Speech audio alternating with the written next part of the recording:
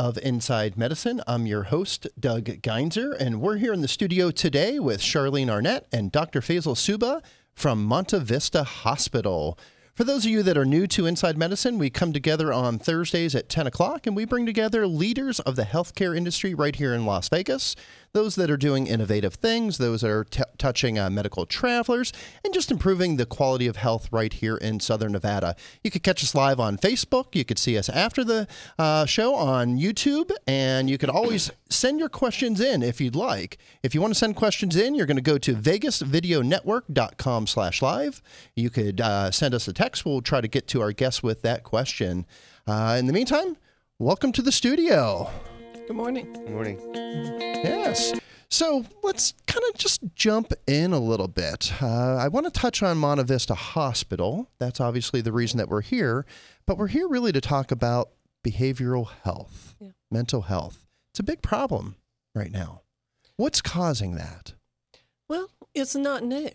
It's more openly discussed than it used to be. But people have had mental health issues always. But it was something to be ashamed of because it was something, you're just not right kind of thing. Not that this is an actual illness that's rooted in brain chemistry and something out of your control. So nowadays people were acknowledging it. We're a little bit more socially open to it. Right. And it's striking people that work every day. Absolutely. It's people that you would consider either affluent or certainly Americans that held job every day. They pay taxes. They take care of their family. And things happen because not everybody is schizophrenic, bipolar disorder, things like that. Those are chronic mental illnesses that, have chemistry issues. Part of it is trauma. It's traumatic illness. Something horrible happened to you or to someone you love, and you cannot wrap your brain around it. Yep. So it has I think there's more awareness that anybody can come into play and have a need for support for mental health. Doctor, 1 out of 5 Americans is touched by mental health. I know. To touch a little bit on what Charlene was saying, she's absolutely correct. The stigma is still there for mental health, people who suffer from mental health. But I think that people are more willing now to actually go out and seek that help. I think the social stressors that people have now. Like I talked to my dad, he grew up in New York, immigrant, went through all these struggles in life, but he just for some reason he had this drive and ability to just accept certain things. A resilience. Mm-hmm. And I think for some reason we're losing that resilience as generations progress. Part of what we want to do is we definitely, as a psychiatrist, I know that the first thing that popped in people's mind, he's a pill pusher. That's all. If I go and see him, all he wants to do is prescribe me medication. That's not what we do. That's not what we want to do. That's not what we want to do at Monte Vista Hospital. That's not what I try to do in my private practice. What we want to do is we want to try to incorporate this wraparound, holistic approach to treating this individual. And everyone's an individual. I always hear, doctor, what do I have? Like, what do I have? I do have, tell me what it is that's wrong with me. Give me a label. And, and labels. Can you fix it by tomorrow? Yeah.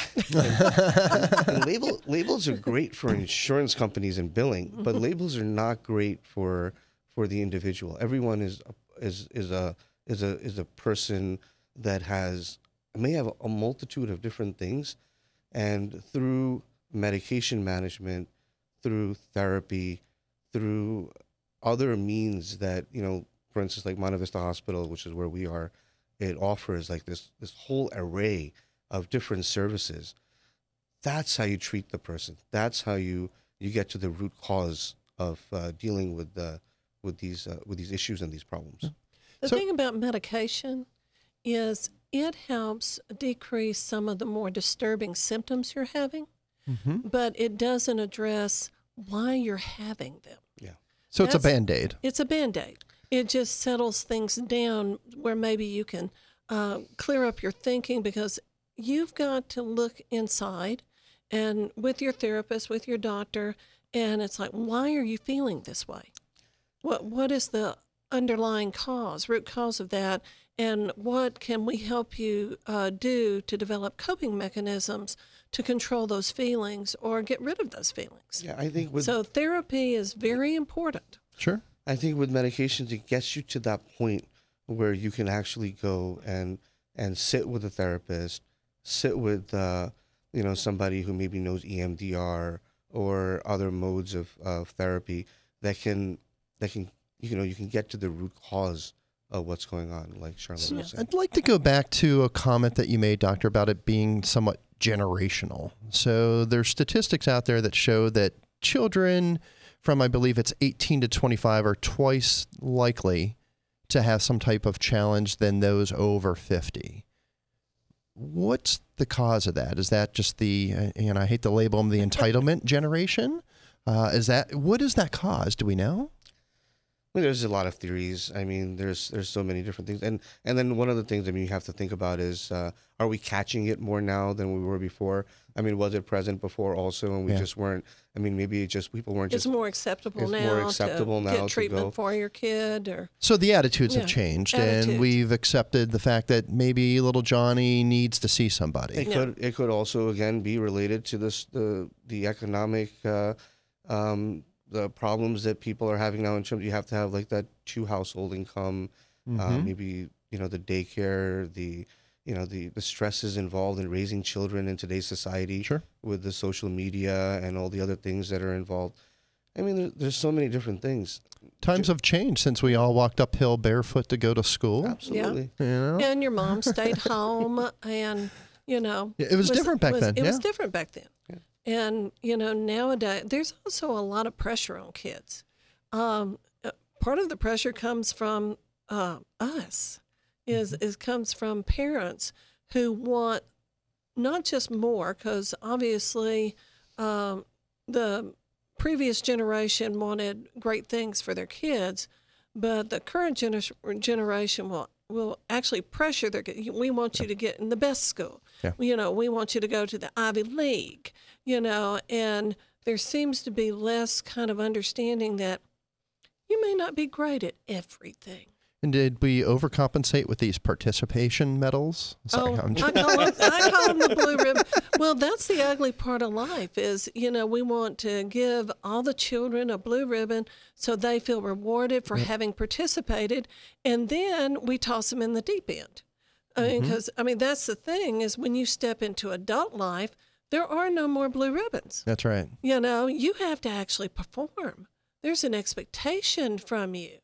And you don't get rewarded for just merely showing up. Yep. And I think that is difficult for young people Well, I think to deal that's with. probably a topic that we could put a whole show around.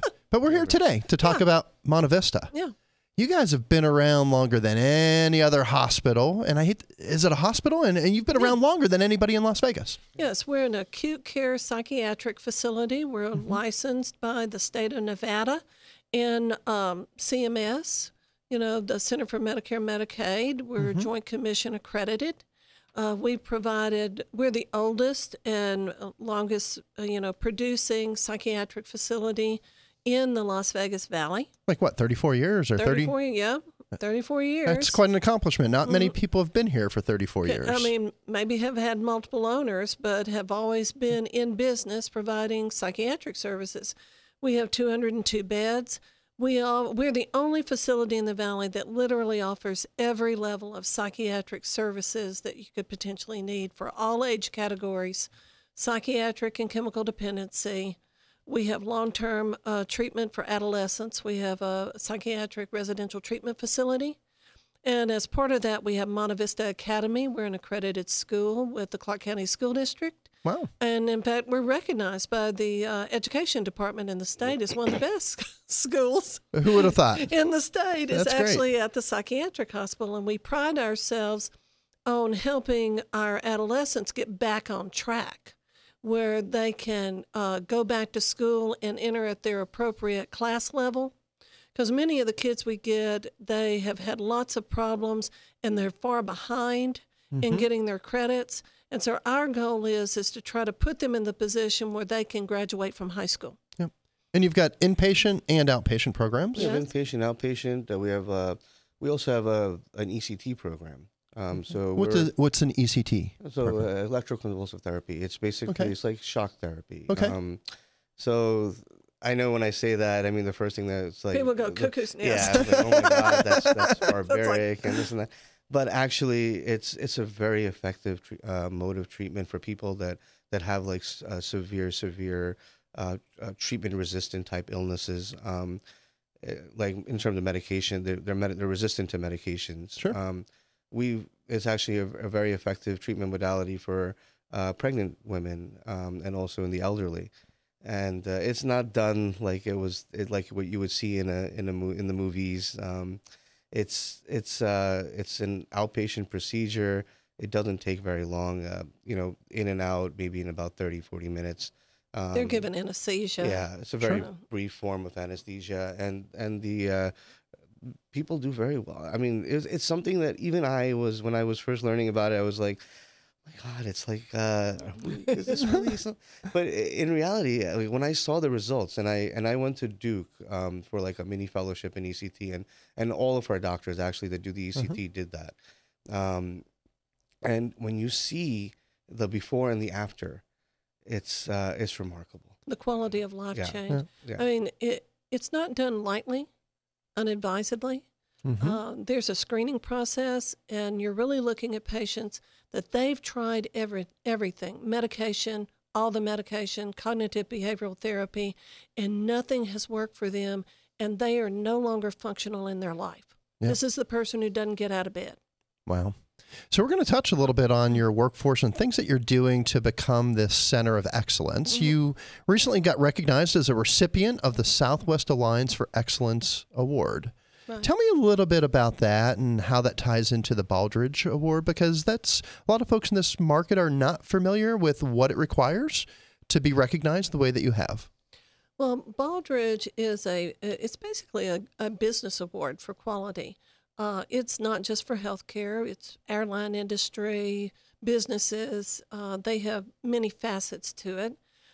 In order to actually apply for the Baldrige Award, you must win the award in your community. And the Southwest Alliance is Nevada, Arizona, Utah. It's multiple states that are part of that group. And so we took the first step last year by going for survey, and they actually come out and survey your facility.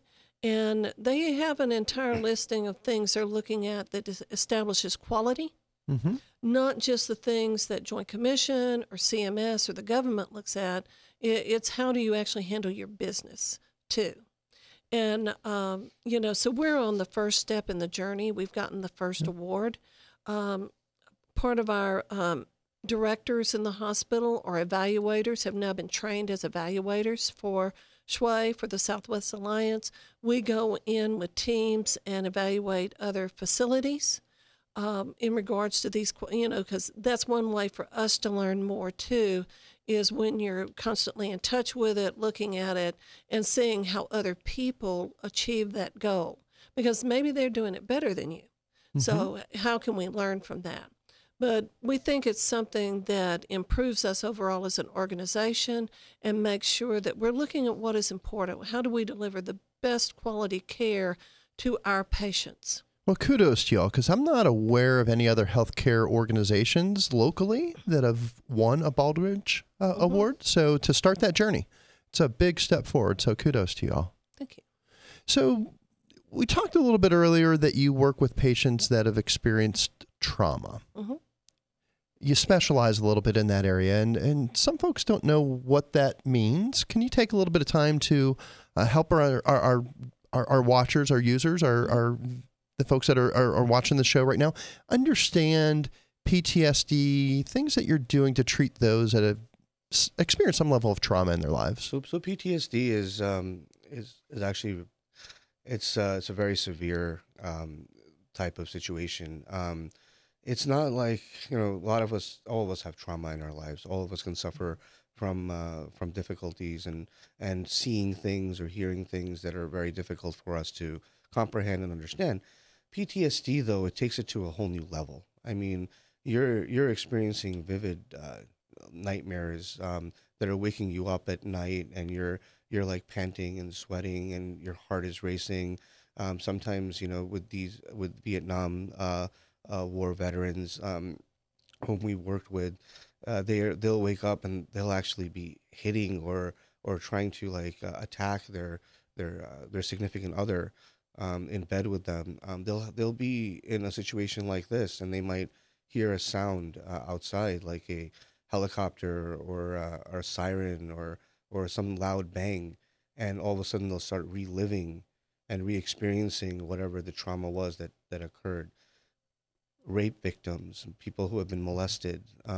These are all people also that are prone to dealing with these types of symptoms. It's very hard to treat. It's a very difficult condition to live with. So Monte Vista Hospital took it to the next level, where they opened up this trauma center, and we're really trying to explore all different treatment modalities that have been shown to be effective in studies and things of that nature. We're doing the medications, we're doing the therapy, we're doing this EMDR treatment, which is this eye movement desensitization type technique that certain therapists have to go to training for and take special classes for to be able to administer. We're trying to do holistic type approaches as well. Anything and everything that is an evidence-based medicine, we're trying to do to be at the cutting edge of treatment for victims of trauma, and all trauma, and not just. I mean, we're with the military, but also with people who have experienced things like, seeing their child die in front of them. Yeah, most relate PTSD to military, and it's not just that. It's not just that. Yeah, well, it's the shooting. The shooting on October 1. October 1. Yeah. We come in contact with people that it's that, well, why did I live? You're standing there and your best friend died next to you, and a stranger died on the other side. It's like, why did I live? And you go to sleep at night and you're waking up hearing the gunshots. Yeah. And you find yourself stopping periodically during the day and having to go back and have a cry.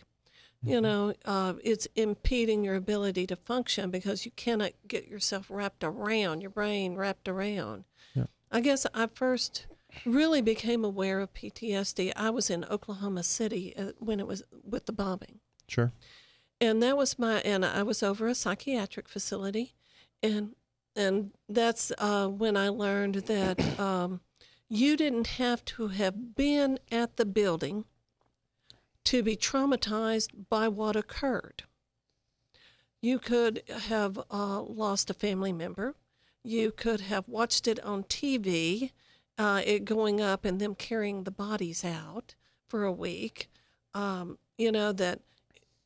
this just happening in your hometown where you felt safe. And Middle America had never been struck like that. Yeah. So it can happen, a lot of things can occur, and you don't know what event is just going to be so overwhelming that your brain has trouble processing this and being able to compartmentalize it and say, okay, that happened, but, I'm going to go on now. Some people are really greatly resilient. They have great coping skills. Others, it's traumatic. Yeah, that's a big issue. And it's probably as big as let's use the opioid crisis, and let's talk about addiction services and what you all do in that area. We know it's a crisis, and there's a lot of facilities in Las Vegas that are taking this on. You all are taking it on in a big way. What sets you apart from those other facilities when it comes to addiction services and to substance abuse and how you treat that? So what, the statistics are staggering. I mean, it's like over I think it's like 115 people die every day, from opiate overdose.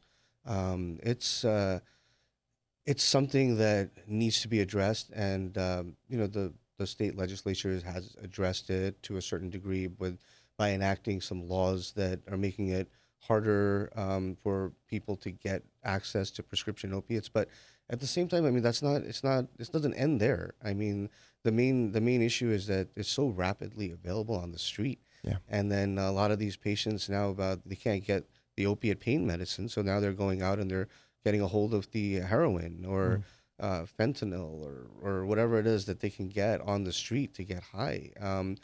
And it's important to remember that just because you're addicted to substances doesn't mean that you can't have a comorbid mental illness.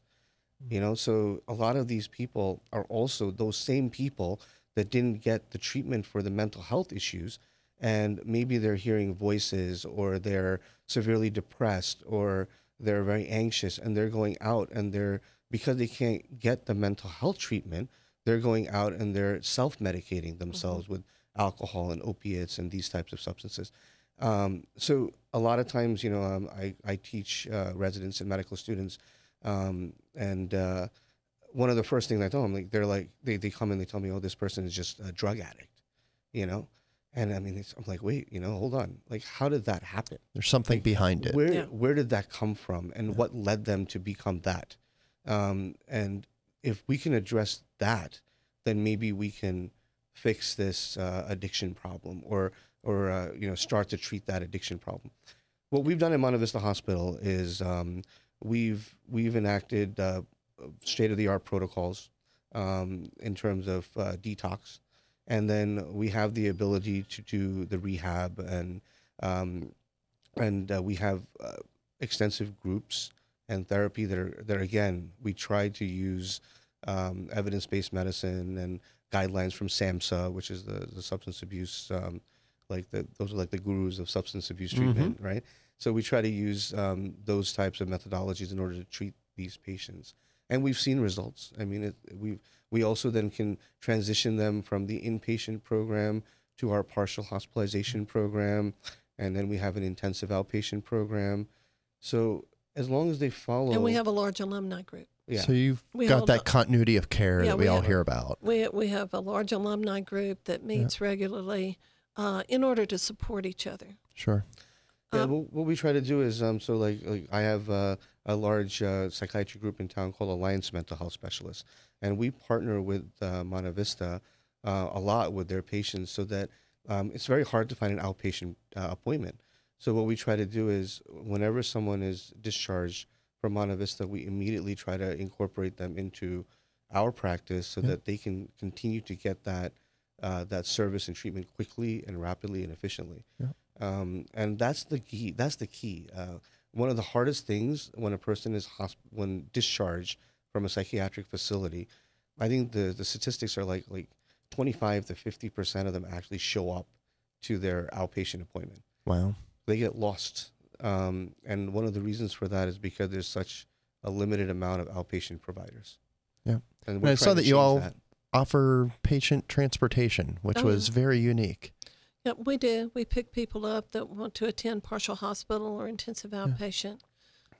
We have vans running, 8 vans run every day and go out into the community and pick up adolescents and adults that are, needing treatment. It helps the families, most of the families, everybody's working people. They need that assistance, and it's a very important. It's a big leap to be from an inpatient psychiatric facility to just put you on the street. Yeah. You really need those intermediate steps of outpatient to kind of ease that transition. And the medication is great. It helps cushion the fall and get you off the med, but you have to look at the underlying issues of why were you taking the medication to begin with. And that's what's unique about the opioid crisis is it's a more affluent taxpayer addiction. Yeah. You know, many of the people with an opioid addiction, this was a person who worked every day, they maintained their family, they had insurance, and some critical event occurred. They were hurt on the job. They were in an automobile accident. They sustained a devastating physical injury that it took them months to recover from. And in that process, they were placed on hydrocodone because they were in pain. Yeah. They were taking it for a legitimate reason. They didn't go into it to become a drug addict. Yeah. That was that was like, oh my God. Yeah. And, families are wonderful. They're very supportive when you get hurt. But at some point, that you hear those words that I really like the least, and it's like, well, when are you going to get over it? You need to get over it. They need you back to work. They need you back supporting the family. And in this process, you still have pain. Your problem wasn't necessarily cured. It may have been minimized, but you still get up every day and you have pain. And you have become addicted to what has been prescribed for you for that pain. And I don't think in the beginning anyone really understood how addictive hydrocodone was. Because they say, I've read a few weeks ago, that you can actually become addicted by taking it for like a week. Wow. You don't have to be on it for months. And, I think it was in 2013, the federal government started really becoming aware of how many were addicted, how many people were dying, and they increased the schedule of it. There's certain prescription medications that you have to do in duplicate forms, and it's reported to the DEA that you're prescribing this stuff, and they increased the schedule number on hydrocodone. And that's when everybody said, well, wait a minute, we need to stop ordering so much of that. Mm-hmm. Well, unfortunately, you already had addicted this part of the population. Yeah. Yep. And so as we're looking at it, it's not enough that we give them Suboxone and help them come off the drug. We then have to help them with these underlying issues, whether it's a mental health issue or it's a physical health issue. We have a yoga instructor come in. We have pet therapy. We try to look at what's the holistic approach that we can use. Well, I know we need more time. The show's coming close to an end. And before we get off, I do want to commend you guys, Monta Vista, for all of your work in the community. You all are very active members of the Chamber of Commerce, which we're thankful for. That's the business community. And I know they're very grateful for that. At the same time, I heard you do quite a bit of work with the Clark County School District. Absolutely. That's critical to take care of our youth. They're our future. Well, on any given day, we have probably at least 80 or 90 kids on our property. Oh, my. We do children and adolescents. And at the same time, our vets. Yeah. It's I saw that you work with the Veterans Association and the Veterans Home here in town. So thank you for all of that. We appreciate it. That's big. Anyway, we've got to bring the show to a close. Again, I think we've got a lot more to talk about. We could probably do whole subjects on some of this. But thanks for coming into the studio. We appreciate you sharing your story, and I'm sure our viewers had a lot to learn from that. And if viewers wanted to get hold of you, how do they do that? Well, Monta Vista Hospital is located at 5900 Rochelle Avenue. The closest cross street would be Jones and Flamingo. Our phone number is 702-364-1111. We also have a website. You can go on our website, and we have a lot of information for you and how to come in contact. And the one thing to remember is, our admission department is really admission and referral. You can come and just talk to us. Not everybody gets admitted that comes to Monta Vista, because we take locking you up really seriously. We're not going to take away your rights and lock you in a psych hospital unless we're fearful that your life is in danger, whether it's from self-imposed or somebody else's life is in danger. Very good. So you can come and just talk to us, and we'll find somebody. We refer a lot. We make sure we know everybody in the community that does anything to help the mentally ill, and we'll refer you to a service that can help you. We never want you to leave empty-handed. Thank you both for coming to join us appreciate it. today. And for those viewers that are with us today, thank you for taking part of your day to join us. And we look forward to seeing you next week for another edition of Inside Medicine. Make it a great day.